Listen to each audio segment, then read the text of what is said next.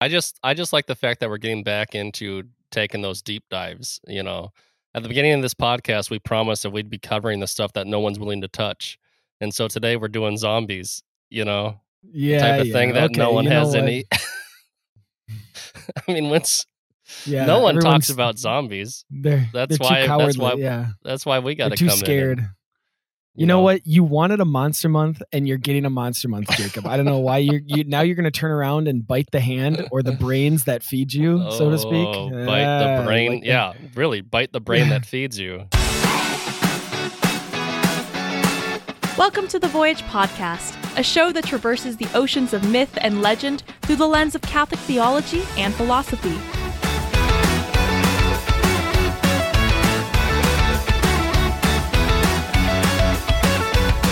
Come aboard as we set sail in pursuit of the heroic life and Christian virtue, with your hosts, Mike Schramm and Jacob Platty. So, welcome everybody to this episode of the Voyage Podcast, where if you haven't picked up by now, we've been slowly inching towards you that we're going to be talking about zombies. Another zombie reference. Wait, You like well, that? I mean, Yeah. this was the running zombie because I just threw it out there. Oh, yours was the World War Z zombie, Yeah, and not post the that world. Yeah, way to or the Game of reference World War Thrones. Z. Game of I could do Thrones Game zombie. of Thrones. That's better. Zack not a- Snyder's Dawn of the Dead remake, or how about 28 Days Later. 28 Days zombie. Later? Yeah, 28 No, Days Later. Honestly, zombie. we could fill up a 60-minute podcast. I was complaining about how every other sci-fi has time travel, but if you want to talk about a trope that's been done to death, is probably the zombie one too, right? Yeah. Oh my gosh, no, it's that's been for done sure. to undeath. You could say, Even if we're gonna keep- oh, yeah, nice. I know. I just keep Even- knocking them out of the park, don't I? Even when zombies are so pervasive and like overdone that even when a successful TV show happens, it overstates its welcome by like 7 seasons. So Like Walking Dead, is that what you're referring that's to now? the reference. Yeah. Yeah, Thanks for exactly. catching it. It was right on the nose that fell off. So Just now that we've quickly run through our, I don't know, did we even? these puns. I think your puns are rotten, Mike. So we've run through a couple of, whether it's more recent and even some classic examples, but I did want to kind of talk through. So what are, I guess, just some of your, you could say your favorite or maybe classically considered some of the best or the most innovative zombie movies and TV shows. And then we can kind of get into, the real meat of the conversation. The real brains of the conversation. Oh yeah. Something like that.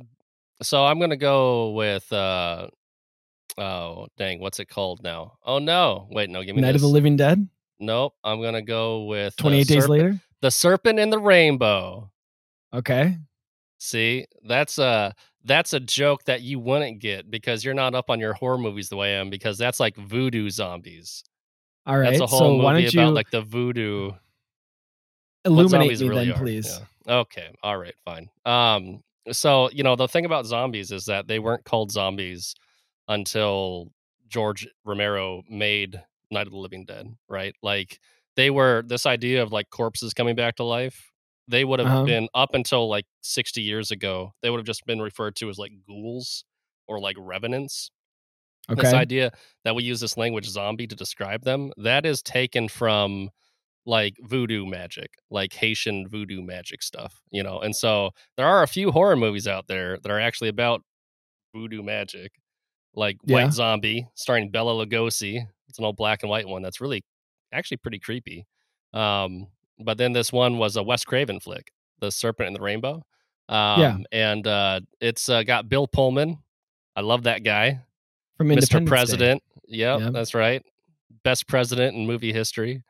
Wow. He That's a gets bold in the statement. fighter jet. He gets in the fighter jet at the end. Yeah. He leads from the front, Mike. Anyway, it's about zombies, like Haitian voodoo zombies. It's good. It's interesting. Wes Craven's a good horror movie director. That was really just a joke, though. It's not my favorite zombie movie. You were just trying to, be like, I was just trying to be make clever. a reference that Mike hasn't heard of. Yeah, I was just trying to put you in your place. Exactly. So put you in the and- grave. well, and one of the I mean, and one of the things that we're, going to talk about is how of course, just like any, iteration of a vampire movie is going to highlight something different about Dracula, or a different iteration of, in this case, a zombie movie or zombie TV show is going to highlight something like, the director or the writer is going to have something specific or unique, hopefully at least, that he or she is going to want to say. And so, what's your favorite zombie movie? I mean, I was trying to go for maybe the ones that I guess you could say are a little bit more relevant. I mean, I put Night of the Living Dead, thinking that you'd want to talk about that one a little bit, because that connects to our Cabin in the Woods conversation. I mean, that might actually be my favorite zombie movie. And Okay. people would accuse that of being a cliche response, except for the fact that like no one chooses that as their favorite zombie movie. Everyone thinks that it's like important and like revolutionary and like blah blah blah, but everyone has like a zombie movie that's come after the fact. But we go for more of the either the like gory or the silly or the whatever. Well, there's lots of reasons. Honestly, seriously, there's so many zombie movies out there. Like, pick your poison. But the reality is that like I unironically still think Night of the Living Dead is a very strong contender for the best zombie movie ever made. Not just because it's historically important for the genre, but because it's really, really good. Like, I mean, it's just that black and white that it's shot in, the actual story of it and the characters in it, and the way that it ends. It's got kind of a twist ending that is really poignant. It's a great flick. It's like a really, really good flick. And I think everything else after it is, either just remaking it or trying to like overdo it, right? Like trying to up the ante. And like, hey, those movies are fun too. I like those movies, but like, yeah, man. I mean, it's quality stuff. So, I mean, the ones that I at least put down that, and it's also the ones that I'm most familiar with, because, again, you can, as you've been very, as you're very quick to do, you can roll your eyes and say, well, I'm just a noob, or I don't, I'm not as up on the horror movies or the monster movies as you are. So, I mean, like the ones that I'm most familiar with, I mean, I did watch The Walking Dead right when it first came out. And yeah, I sort of have grown end, right? less. I actually have not seen the last maybe one or two seasons. I can't remember. I think it might be something I might go back to. They even lost you, Mike, and you'll watch anything. Okay, like I don't know why you're coming after me like this, but sure. But anyway, I prefer to think of it as loyalty. But anyway, we'll keep going. Because, and yeah, you're gonna love my next reference So I think the Game of Thrones zombies are a good one to mention, and the reason why I included they're really good, the reason why I include The Walking Dead as an example and the Game of Thrones example is because they play very specific roles. Okay, that's also part of it, but one of the things that, like I was saying, every director, every writer is going to use the zombie trope or the zombie story to say something different. The real story in The Walking Dead is that the zombies aren't the enemy, people are the enemy, right? That's like, if you're going to take one thing away from The Walking Dead, is like the real enemy are the other people, and this is the circumstances in which that sort of brought it out of them, right? So it's kind of the whole social contract gets ripped to shreds. And so then how do, people really survive? Okay. Yeah. Absolutely. So that's why, like I said, the Walking Dead is a good example to bring up, because in some ways it tries to kind of turn the zombie idea on its head by saying the zombies aren't the enemy, the people are, right? They're just like a mechanism that brings this out of other people. And we can get into how nihilistic it is and how like how very cynical it is and all that stuff. That we can certainly talk about that. Sure. The reason why I wanted to bring up the Game of Thrones one, and Game of Thrones is even kind of on the nose about this as they get closer and closer to that final confrontation with the White Walkers, with the zombies, is that these are more than just these people are dying and they're going to kill other people. Is that this is like it's the undoing of creation. It's a very like, and again, they're all sort of apocalyptic stories, but it was the was almost like the upending of the cosmos into chaos. It was the cosmos to chaos. No, there's what makes the Game of Thrones White Walker zombies kind of unique is their kind of magic based reality. And as Yeah. such, they're coming like the kind of flavor of that zombie apocalypse is one that is kind of like ontological, right? Like apocalypses that happen in other, fictions and platforms and things like that, they're always apocalyptic. And it's always about the undoing of society and the reaction of society to its own undoing. But there's something that's kind of like deeper in the Game of Thrones apocalypse Yeah. version of the scenario, because it's basically this like magic curse reality thing. So it's not just an accidental disease or some kind of mysterious asteroid. It's not happenstance. It's not like it's not materialistic. It is actually it's got accepting. agency. It's got agency. It's Yeah. it's like the zombies in Game of Thrones have more to do, or like more in common with like the nothing in the Neverending Story Yeah. than they do with like your typical zombie fare in like a more traditional zombie flick, because that's more like cosmic nihilism. That's more like the universe doesn't care about you kind of stuff. Whereas Game of Thrones is like, no, there's actually like this evil force. It's an intention. Yeah, it's intentional. Like you said, there's agency. Wipe out. There's the big bad, who wants to get rid of any sort of, cosmos. It wants to all be disorder. And so that's where, and it kind of it reminds me of another conversation that we've had separately. People have sometimes talked about this where they'll ask the question, how can Indiana Jones still be skeptical after everything he's seen? And yet the start of the Indiana Jones is like, he's still like, I'm not so sure, whatever. Because it's like, after Raiders of the Lost Ark, it's like, you should be willing to accept anything after what you've gone through. Yeah. Well, he technically didn't see anything because he was blindfolded, right? Yeah. Maybe that's the answer.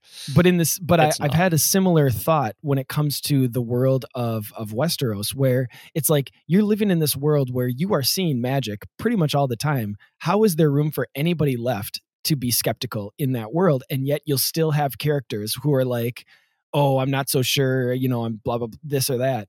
And it's like, and so it's always funny. There's always this sort of like, this schizophrenia when it comes to. Well, the devil doesn't exist, right?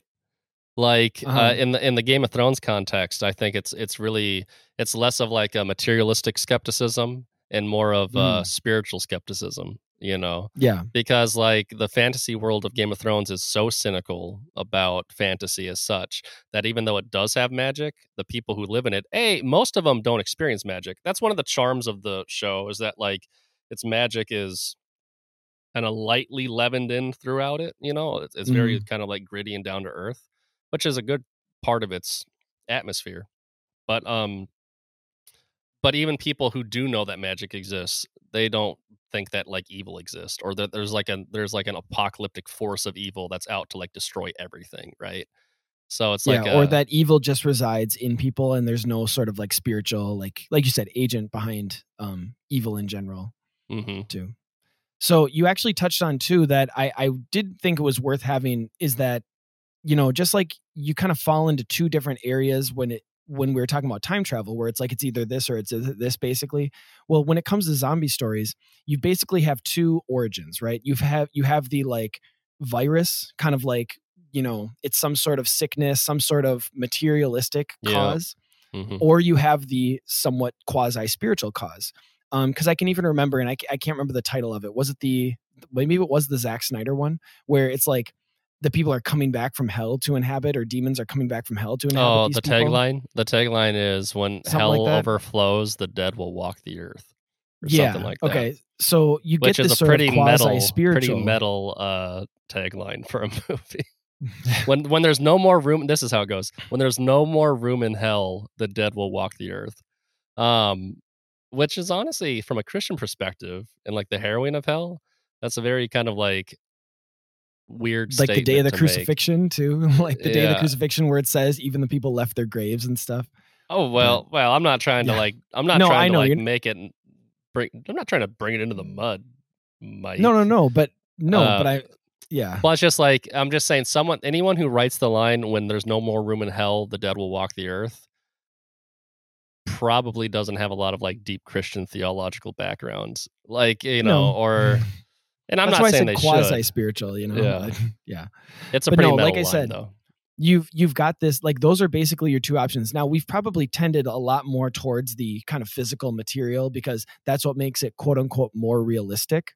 But I think the fact that, like I said, you can kind of fall into one of these two camps and go back to the references that we made. Walking Dead definitely steers more toward the, it's an illness. It's like the materialism. Whereas Game of Thrones, it's very much the magical kind of route. And that's why, like I said, those two examples, I think they contrast each other, even though, as you know, they both are basically zombies. They're both trying to destroy the earth, in a sense. I would kind of nuance those categories and actually say that there's kind of three categories at play here, because like the first category is disease, medical malpractice, radiation, right? Human science run amok, whether it's medicinal science or some other type of like weaponized like I Am science. Legend too. We didn't even talk about I Am Legend, but yeah, that's another good.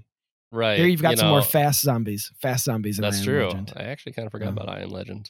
We'll have to talk about that. But like especially since they're going to have a sequel, I guess, too. Are they? Well, the book, it's based on a book by a really, really great author, Richard Matheson. Oh, is it? Yeah. Can you believe it? What is a book? Yeah. The movie is very different from the book, too. Can you believe that one? That's been remade many times. There's a Charlton Heston version of I Am Legend. There's a Vincent Price version of I Am Legend. And then there's a Will Smith version of I Am Legend. So, But I'm just kidding. I like Will Smith. But like they're all very different from each other too.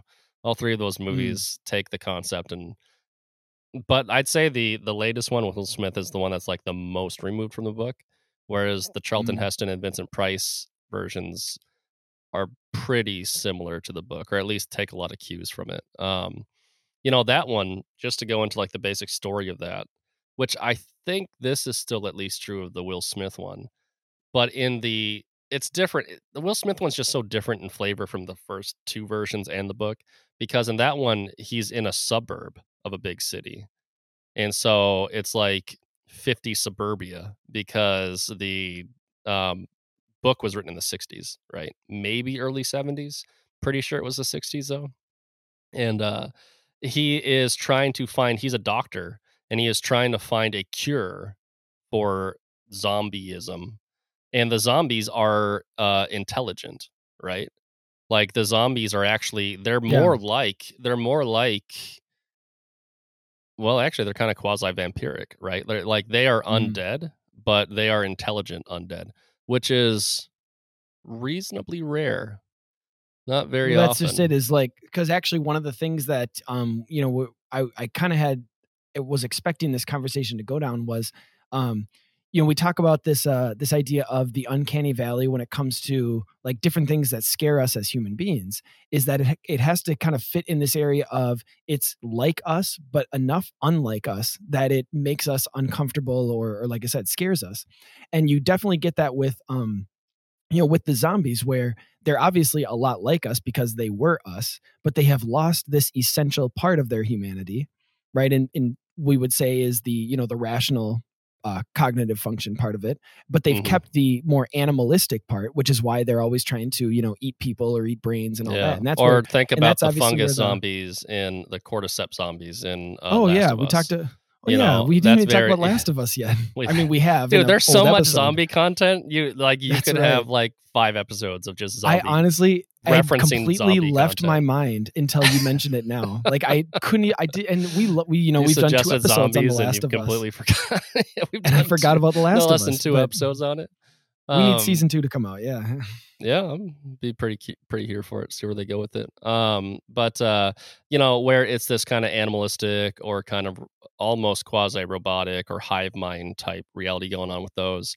There's actually a lot of different flavors of zombies in some ways. What makes the I Am Legend zombies, especially, it's been so long since I watched the Will Smith movie. I'm trying to remember exactly like how they're portrayed in it.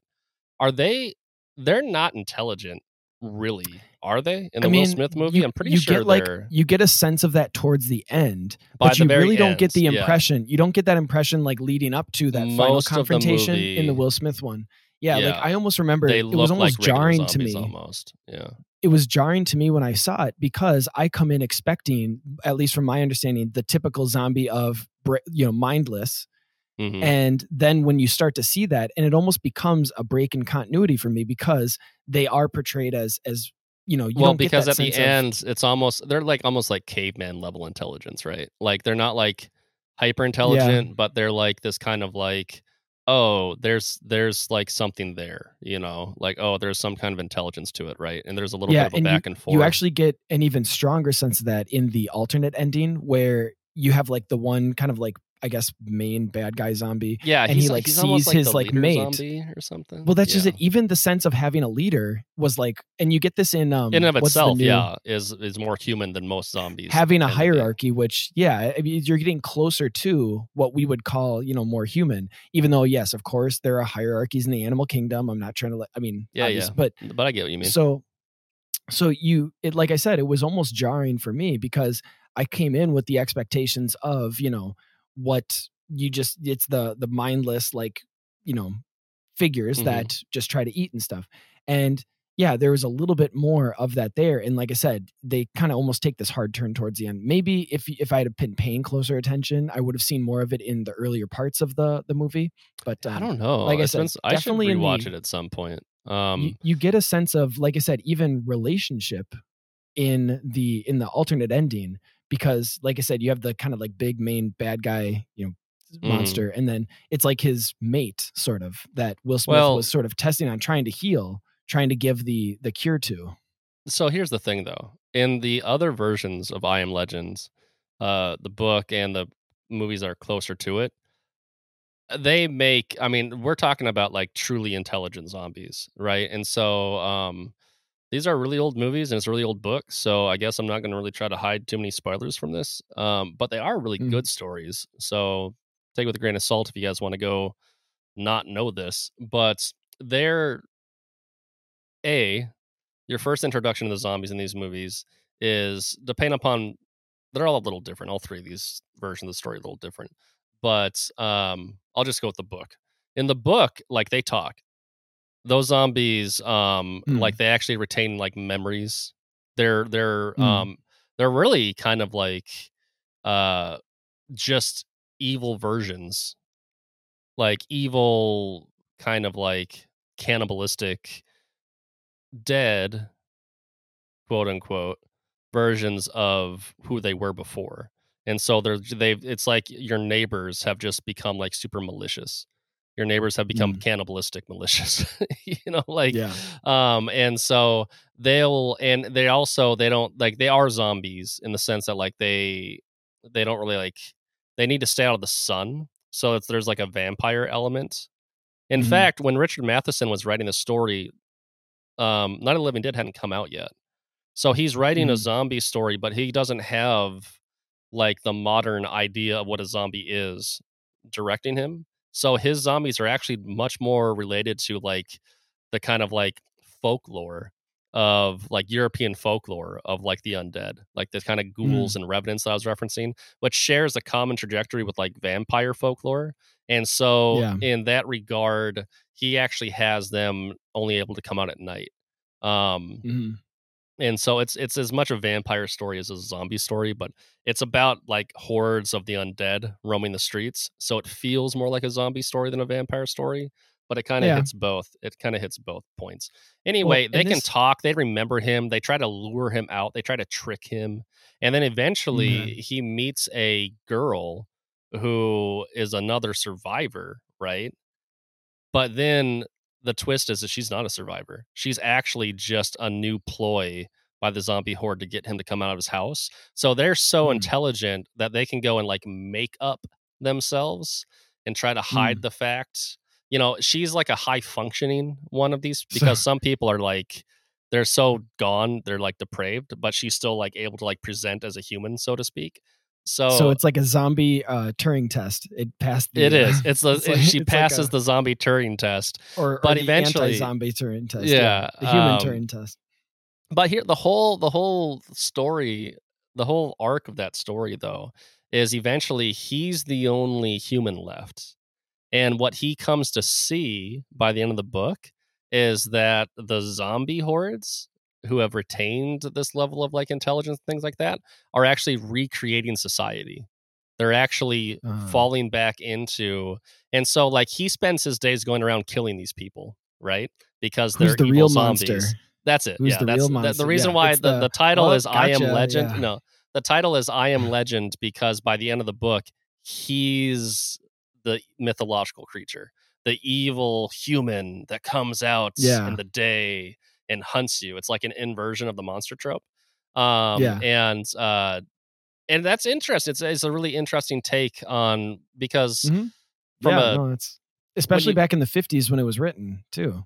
Well, it raises questions of like being made in the image of God and things like that, and what, or fallen humanity, you could even say, or even fallen humanity or whatever, and what our place in that world is. I mean, it's a kind of cynical take, that book doesn't have a happy ending.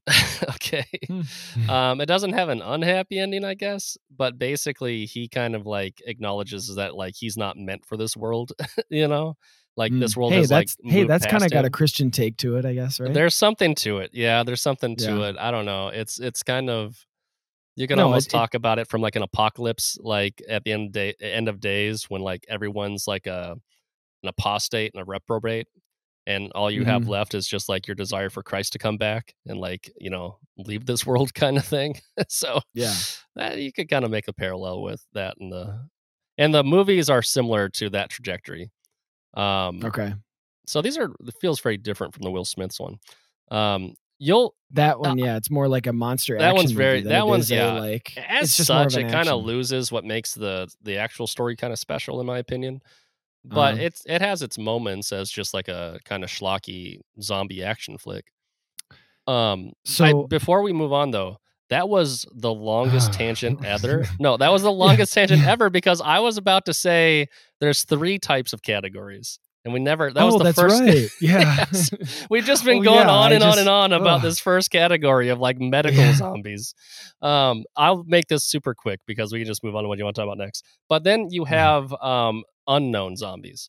So there's a lot of zombie movies where it's like, we don't know why the dead are coming back to life. They're just like coming back to life, right? That's okay. And so that's kind of like existential, like, you don't know as much as you think you do. You are not master of this world. I mean, not that we don't need to quibble, but I would probably fit that in the quasi spiritual. If you're thinking like material versus, you could. Like I would say it sort of fits in. Now, of course, obviously, in those types of zombie stories, they could figure it out, and it'll end up just being a germ or end up being a disease, and obviously then it would shift back over into the something. It would shift back over into the A story, and not the B story. There's probably like a 3-circle Venn diagram, but they're not like overlapping circles. It's like a ring, 3 rings, where you have the medical human created zombies. Next to it is we don't know what happened zombies, and then on the other side of that, there's the evil magic zombies. Right? No, you have to have a meet in the middle for the alchemist zombie, like because that's the one where you get the magic, the physical, and the human agent. So you got to have one meet in the middle for sure. But okay, what's an alchemist zombie? What are we talking about here? Oh, I was just trying to combine all 3 of them. I didn't have like a example. I was just saying, like, is that where they meet? Yeah, because then you have the agent, you have the magic, and you have the physical stuff. You could put Frankenstein right in the middle there, because that's kind of like that's like all 3 of those like combined kind of for sure. Yeah, because you've definitely got the undead part of it. You've got the human agent, and it's the Frankenstein. How he actually makes it happen is a mixture of science and occult.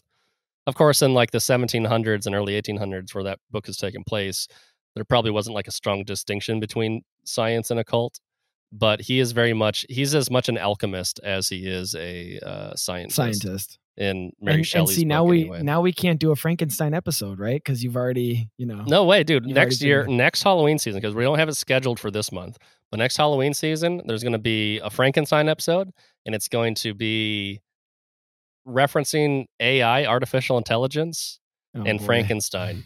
Yep. Maybe throw in some time travel. There's got to be a Frankenstein time travel movie in there somewhere. You'll be able to find it. I'm sure you'll find it. I have ideas.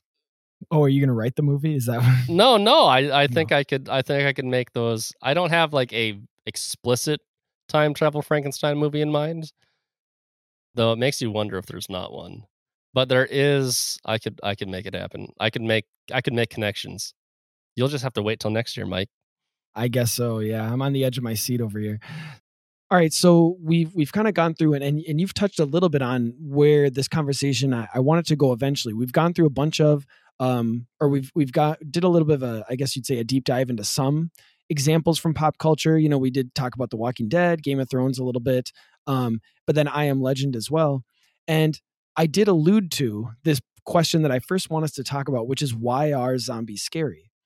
Now, I mentioned the uncanny valley, which is this whole kind of idea. You can Google it if you've never heard of it before, but it's basically that something is enough like us, but also enough unlike us where it makes us uncomfortable. And that's where kind of the fear lives. That's where so much of the, subject of scary stories sort of is taking place. And zombies are definitely right there because of course, they share that they were human, or, they still have that human, like we have that expectation, but something important has been taken away. They're enough unlike us to kind of scare us too. I think that's a fair point, that you do get into uncanny valley stuff. But where I would go with that is that another big theme about zombie stories as such is that they are a mirror to us, so to speak. Mhm. And so Yeah. basically a famous zombie movie is George Romero's Dawn of the Dead. And then obviously, Zack Snyder did that remake in the 2000s. But the first one came out in the 70s. And in that movie, one of the plot points of it is that the humans go to a mall because the mall has Mhm. everything. You can Yeah. survive at a mall well. But That's of all the course zombies, the big. yeah, and they think they're cool. It's Yeah, like, go ahead. we're gonna go to the mall, but then all of a sudden, all the zombies start coming to the mall too, and they're all like, "How do they Yeah. even? Why are they coming to the mall?" Kind of thing. And the idea is that like the zombies are just like performing their habits, and so Mhm. when the zombies lose We've their all been humanity, programmed. We're all they all have is zombies. Yeah. their behaviorism, like their Yep. habits, and so it's a commentary on like consumerism. It's pointing the finger Basically, back at us. Yeah, yeah, it's exactly. like and a lot of that movie is just poking fun at zombies doing like mundane things, walking around a mall, because and we're supposed to see ourselves, right? And so Mhm. this is not uncanny valley, but I do think that it is kind of playing in the ballpark what you're talking about, because it's like it's a way for us to look at ourselves. It cuts through to us because it's taken away all the facade, it's taken away all the ego, and all you're left Mhm. with is just what it looks like.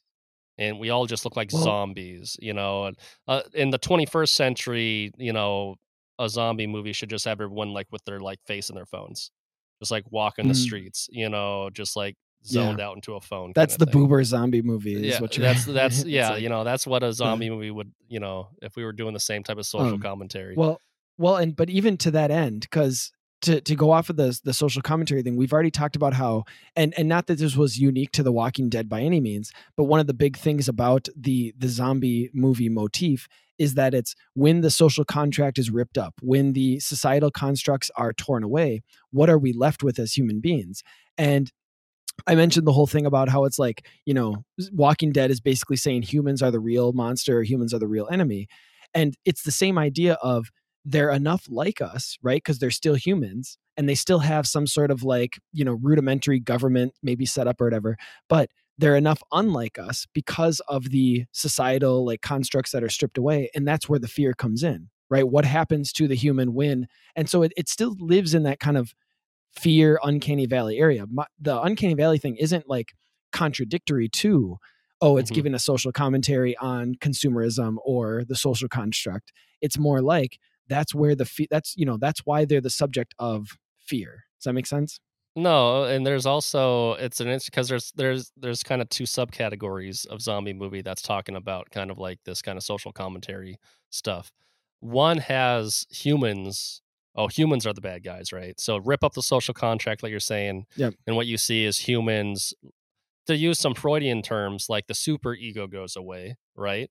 Mhm. The civilizational facade that keeps us all in check disappears, and we all revert back to like barbarism, right? Mhm. And so that's what you're referencing, right? But then there are some zombie movies, like you ever seen like Return of the Living Dead? That's a comedy zombie movie Is actually it the from the more recent 80s. one on Netflix? Oh no, this isn't Well, it the came out in '85. It okay. was written by one of the, I think it was Dan O'Bannon, who I think did Okay. Alien, like Ridley Scott's Alien. That guy, I Okay. can't remember if he wrote Return of the Living Dead or if he directed it. He's affiliated with in a big way though, I think. But it's actually he co-owned someone co-owned the rights to Night of the Living Dead with George Romero. And George Mhm. Romero went on and did his series of films, follow up with Dawn of the Dead and then Day of the Dead, stuff like that goes on a few more. But like this guy, he still had rights to it too. So he creates his own sequel to Night of the Living Dead. And it's called Return of the Living Dead. And Mhm. it's not anything like Night of the Living Dead, but it's still a zombie classic in its own right. However, warning, it's pretty salacious. It's not Mhm. exactly the most wholesome film you'll ever watch, but it is another one of those examples of a zombie movie where the zombies retain intelligence to some extent. And so I'll Okay. give you an example. Like these kids get trapped in a cemetery and they get trapped at like the morgue attached to the cemetery. And meanwhile, like the zombie apocalypse is happening around them. And they manage to get a phone call out to the police. But when the police and the ambulance show up, all the zombies like jump out and kill the police and the ambulance people immediately.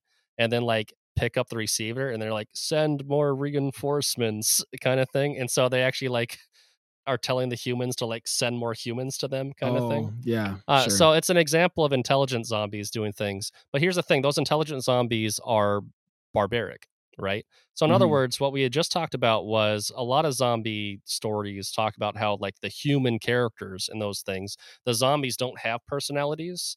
They're just like a phenomenon that brings out the worst in humanity. There are some zombie movies where the zombies are just like the worst of humanity. So it's like the Mhm. zombies represent the worst of humanity, and it's the humans that are also still intelligent trying to fight off these kind of like Yeah. dregs of humanity. In which case, those types of stories are more like the zombies represent our id. The zombies Mhm. represent our passions, you know.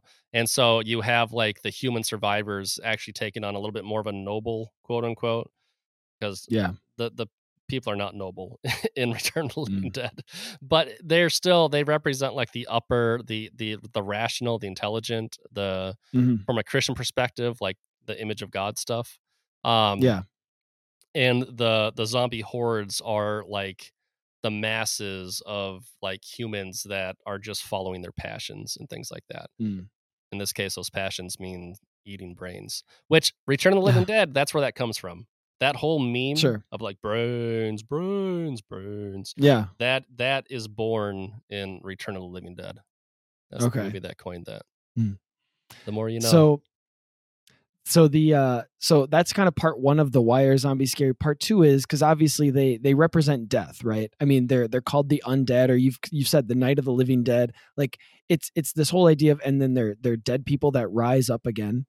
And now it's the idea of that in one way, we in like modern culture, we can kind of like sequester or compartmentalize death, and we can keep it in a box and keep it away. But here it's actually pursuing us, right? Even if it is slowly pursuing us in some cases. Um, Mhm. it's slowly inching towards us. And isn't that the great metaphor, right? For this idea of what are we afraid of? We thought we could keep it contained. We thought we could keep it, kept away or kept aside. And yet it keeps kind of slowly, incrementally inching towards us. And If we have to look at it in the face, right? We have to look at the decay right in front of us. We have to look at, so that's again where it's like, why is this such a lasting or such a, just prominent, kind of story. I'm gonna go ahead and coin two labels for these types of trajectories in a zombie movie. The first one being "We Are the Monsters." That's the Hmm. one where the zombies are the backdrop that we have to look at. The second one is the first one I said was We Are the Monsters. The second one is The Monsters Are Us.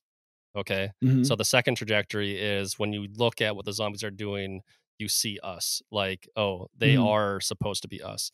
When you go into the Monsters Are Us type films, I think it's a really good analogy for what you just said, which is to say, you can see them slowly like creeping, like basically if they represent our passions, if they represent like basically the sin that consumes us and Mhm. self-perpetuates like a virus and things like that throughout humanity, Yeah. then when you have movies where you have sane rational humans looking at these like barbaric hordes of zombies, I think that to some extent, that's kind of the Christian in this world, right?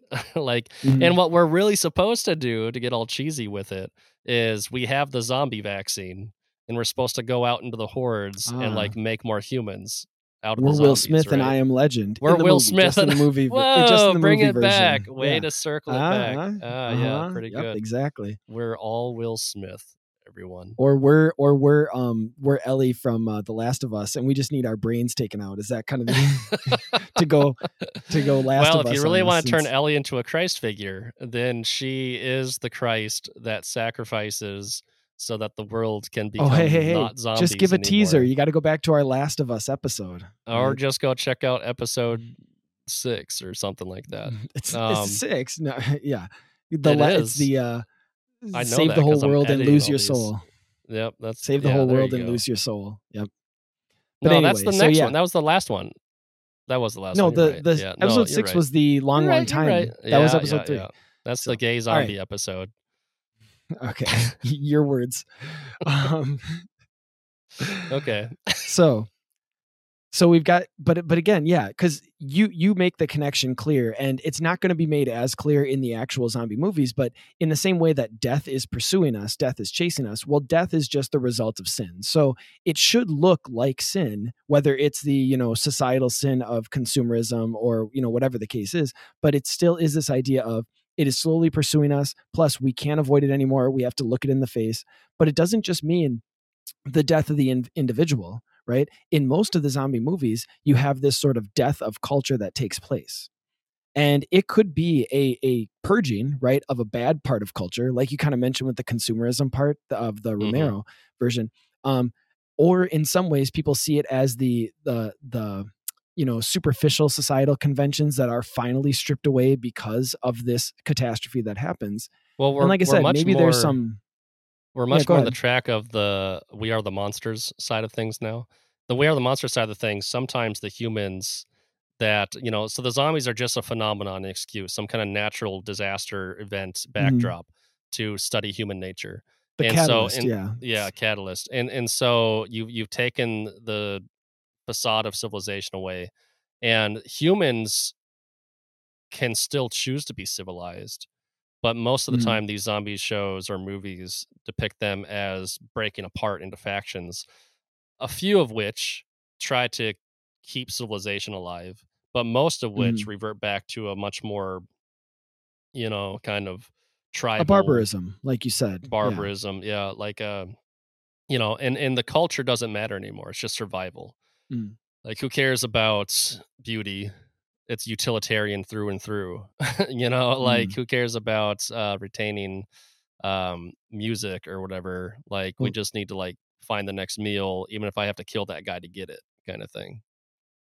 and this is so this is actually go back to why I wanted to bring up the game of the zombies in Game of Thrones, is because there you have one of the clearest, most explicit it almost like spells it out for you that this is not just about killing the people, right, so that the bad guy can have more undead soldiers. This is about the entire like death of civilization, death of culture. And like you said, it's not an accidental feature that civilization crumbles. That was the intention of this big bad guy, of the Yeah, what's it called, it's like the it's something agency, king, the the Night Ice King. King, Night King. Thank you. Ice Yeah. King is Adventure So Time. I was gonna say, yeah, I was thinking, yeah, White Walkers. Yeah. Anyway, Yeah, they Night they King. they start up in the ice. So okay. Yeah, that's another kind of, it makes them kind of unique, is they're all like frosty.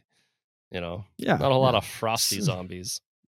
Well, and you've got the whole like and obviously if it's like a parallel to kind of Northern Europe, England, and it's coming down and all that stuff.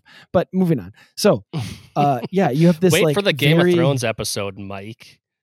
Yeah, I try to bring that in as much as I can. I know the bingo card is on full display with Mike's Game of Thrones reference. So you've got this, like I said, this death of culture, slowly kind of creeping towards, and it does kind of speak to, if you want to see the sort of like Christian parallel. I mean, it's this apocalyptic where the old way is thrown off, and you could look at it in one of two ways. You could look at it as it's just a recycling or an actual renewal. And as you were kind of describing, when in some of this these like examples, the flood, right? This is like Noah's flood in like evil undead horde form.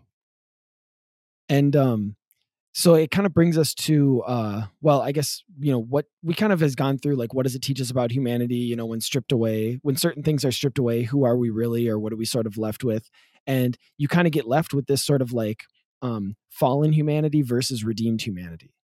And that's what, in this case, the zombie story, maybe not entirely specifically, but in some ways the zombie story can really kind of highlight that, because of the unique human element that the zombie monster kind of brings forward. I can even think of like in some of the there's some scenes in like The Walking Dead where people will actually start to use the zombies as almost like tools or almost like cattle or like livestock. Well, there's so like Day of the Dead, the third film in the Romero trilogy. Well, it's not a trilogy. He made like 5 more later on, but like the big 3 that kind of capped off a trilogy and in the 80s. The third one is about them being in a military bunker trying to harness zombies. So most of humanity has turned into a zombie horde. The remaining people are in a military bunker full of scientists and soldiers, and they are trying to domesticate zombies. They want to like zombie power, right? Like what is that from? What is that from? I want to harness Dune. That's where I'm getting that reference from. Desert power. If you've seen the new Dune movie, because I don't know if he talks like that in the book, but the new Dune movie that came out a couple of years ago, they talk about harnessing desert power, which is to say like basically the Bedouin types, the people who live out in the desert. They want to harness them for their purposes. That's kind of what they're trying to do with zombies. I make connections. Yeah, no, so I mean and so the last kind of, I guess, point, to sort of bring this all home is, you think of the idea of, well, it's the dead who are coming back to haunt us, right? And we can see this, we see it very physically and very violently in the zombie movies, but is there also this sort of parallel when we think of like, and G.K. Chesterton called tradition the democracy of the dead. And so you think of, is this the dead coming back to haunt us, or we're paying for the sins of, our past ancestors or whatever? Is there a sort of element? I think like tradition is coming back to haunt us and consume us in the case of zombies. Is there a sort of parallel that we can, draw upon or find? A constant folklore theme all over the world, constantly everywhere, is you have to respect the ancestors. Right. And so basically in a lot of pagan civilizations, there would be ancestor worship or ancestor appeasements. And we're talking like across all time and geography, right? This is like super basic to human instinct. Where if you don't respect the dead, if you don't respect the ancestors that have gone before you, they will haunt you. They will come back and they will become a vampire and eat you, or they'll be a ghoul or a revenant, what we call a zombie, and eat you, or they will become a poltergeist and ghost around and like mess up your life and curse you, right? So that's all rooted in this idea that what drove a lot of respect for the dead was a fear of the dead in a lot of ways, right? And there's something to that. As Christians, we have a notion of the saints. It's not the same thing as ancestor worship, but it is. We both come from traditions, or well, I should say, we come from traditions that honor tradition, right? That have always held. We even call it sacred, you might say, right? So Right. Well, it's and so very much, I mean, we have kind of a positive inversion of this where like we love the dead, like mhm, we pray to those who have slept, because we in some sense we don't consider them dead, right? Like mhm, Christ says he's the God of the living, right? And so that's mhm, where the prayers for intercession comes from, right? But in regular parlance, yeah, they're dead, like they've ceased this earthly coil, right? mhm. um and so we seek to be in communion with them because we know we can benefit from them. um that's not being afraid of the dead. But at the same time, we also know that we will be judged, like the saints will judge the world, right? Mhm. And in some sense, when we are but at the end of time in the final judgments, there is going to be the sheep and the goats, right? And you're either going to be on the side judging the rest of humanity, or you're going to be a part of like humanity being judged by the saints, right? Mhm.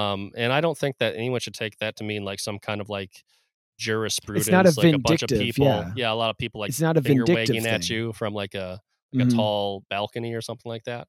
But it is we have to respect. I mean, like the nexus of fear and love is like respect, right? And Mhm. so we respect the fact that the dead have something to say to us, both literally at the end of time. We Mhm. will either be on this side or that side of like the conversation, right? Mhm. um but also because they have the wisdom, they've lived the life, and Yeah. they So we're they're convicted just by its presence. We're convicted by, when we hold mhm, up certain heroes or certain figures, we should be convicted to, of course, imitate, right, those same heroes mhm, in his or her virtues. And so that's where, in a sense, the tradition is there, but it's not haunting us. It's not trying to consume us. It is, like we see ourselves as a part of that same tradition. And just like we can look backwards on it, we then are, we're that same example in the next 40 years or the next 100 years looking back upon. So it's seeing yourself in line with it, not as, like I said before, we try to put death in this box or put it in this corner and either forget about it or try to keep it sequestered, but it will inevitably keep creeping towards us. And it will right. become that object of fear, like the zombie, always is.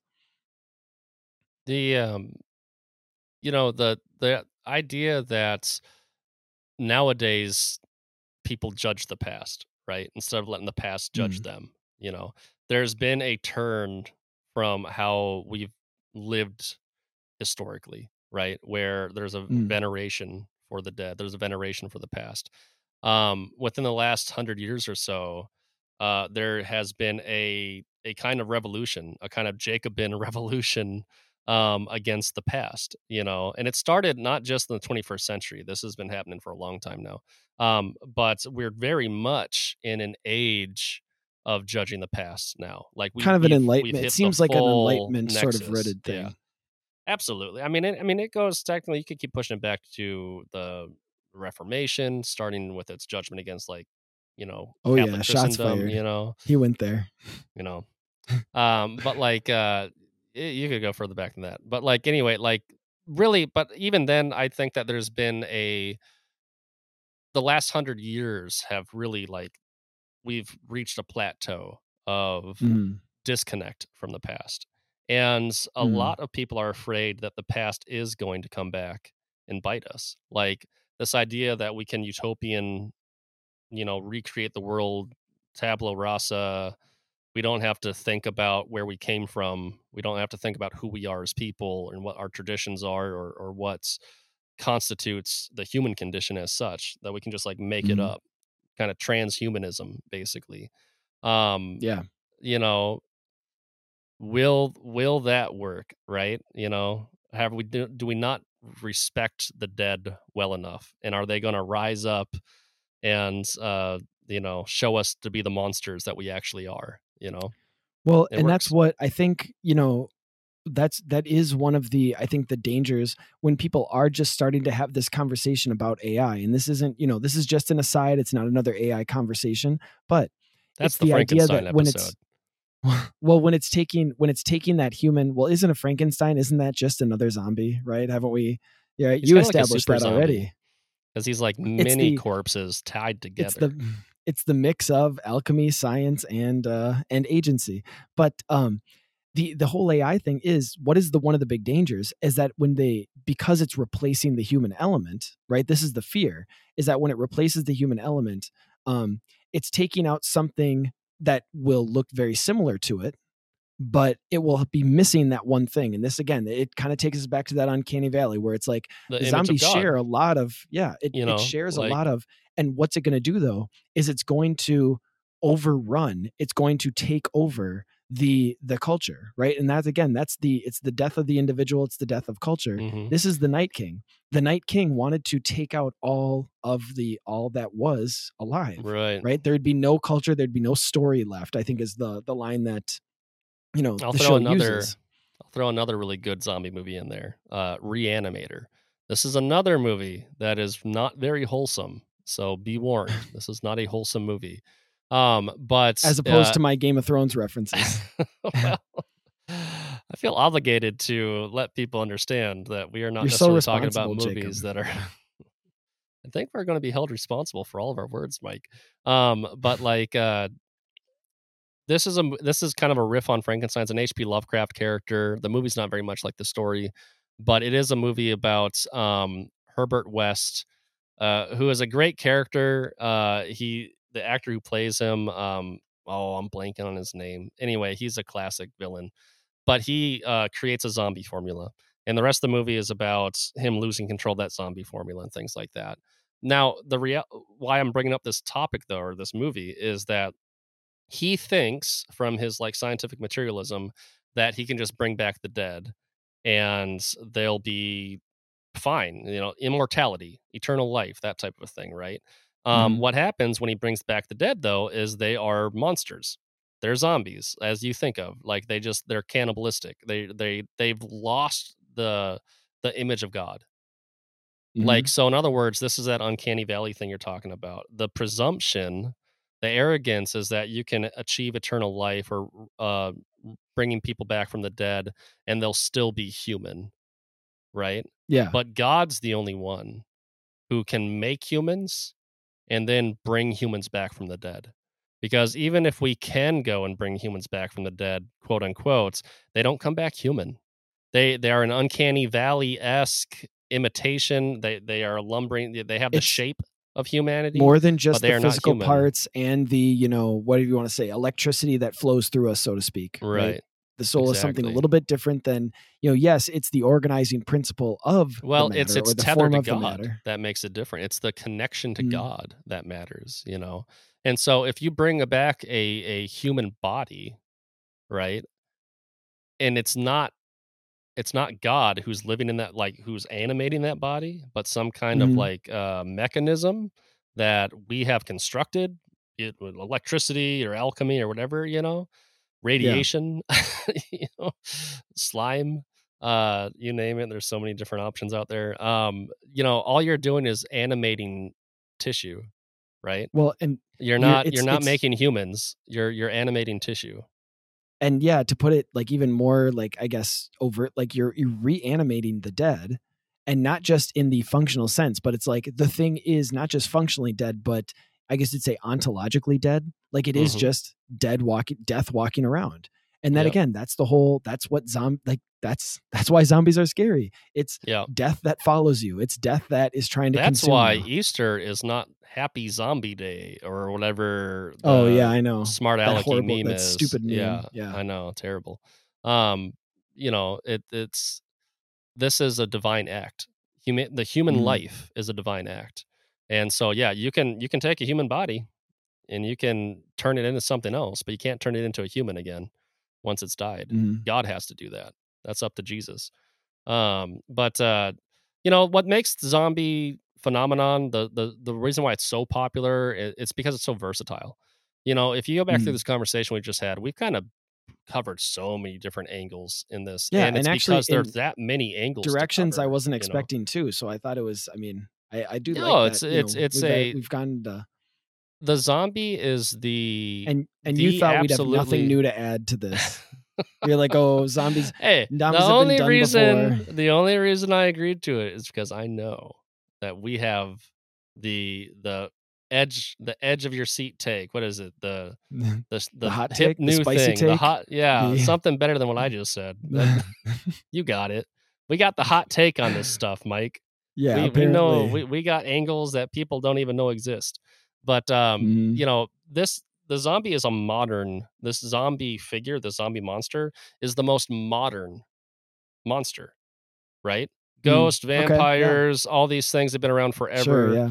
Kaiju, even giant monsters, to some extent you could think of like them being around forever. Zombies, as we've constructed them post George Romero, this is modern man making fables about modern humanity. Every single single zombie thing you've ever seen, this is a modern conversation using a horror trope like the zombie to comment on ourselves. And just like you can, if I say, let's have a conversation about humanity, well, there's a million different conversations you can have with that kind of header. There's a million different zombie It kind of reminds me of, actually, so I know I've given a G.K. Chesterton quote about tradition already, but he has this other quote where it's like, ironically, the most obvious dogma of Christianity, the one that you don't even need a Bible for, you just need today's newspaper for, is original sin. And it kind of reminds me of this thought that I've had after a couple of TV shows that I've watched or movies that I've watched, where it's like Hollywood actually gets its own depravity. It gets its own sense of excess, or gets its own original sin really, really well. It just doesn't know that it's original sin, and it doesn't know what the answer is, right? Doesn't know where the redemption lies. See, there's your title right there, Brain Dead Redemption. So it gets it really well. And the zombie story is, like you're saying, it's the perfect conviction of humanity. It's humanity's conviction of humanity. Whether it's talking to we're the monsters or the monsters are us, it's always talking about the monster, right? But, and actually, and like I said, I think I want us to do that in a separate conversation where it's like Hollywood gets its own original sin. But I think, like you've kind of touched on, the zombies are a really good example of that. And so, as we're not only finishing up the Halloween, the October, it's actually bringing us into the All Saints Day, All Souls Day, prayers for the dead, or the month praying for the dead. The zombie story is kind of a perfect transition between monsters and, the redemption of the dead. So, we are going to do vampires next, though. No, vampires are coming before this, Jacob. This is going to be after vampires. No, I know. I know that's what you're trying to do. This is going to lead into our vampire conversation. The vampire conversation is going to lead into our Dracula conversation. Bring everybody behind the... go. But then vampires are the precursor to zombies. We got to do vampires, then zombies. No. Revenants are the precursors to vampires. I have this mapped out. Oh gosh! All right, audience, we're gonna find out. I'm so glad. We're gonna find out who wins. We're gonna find out who wins this argument based upon what episodes drop in what order. Yeah, apparently. Yeah. But thanks for giving everybody that look behind the veil. Now, with that actually brings us to our conclusion. I was trying to wrap us up neatly, and then you get us down this whole new argument, as usual. Thanks, everybody, for coming to listen to this episode. Well, if you want to call it an episode, or just a little tiff between Jacob and I of the Voyage podcast. And just want to keep encouraging you guys to subscribe to the show, leave a 5-star rating, positive review. So that, it doesn't come back to haunt us, that it does come back and we can celebrate the past episodes of this show. How's that? Send more lies. Thanks for listening to Voyage Podcast. The Voyage Podcast is a production of Voyage Comics and Publishing, which seeks to create exceptional entertainment informed by Catholic values that inspire people to live a heroic life. Voyage Comics seeks to advance truth and beauty found in powerful stories. To learn more, visit voyagecomics.com. You can also follow us on Facebook, Twitter, and Instagram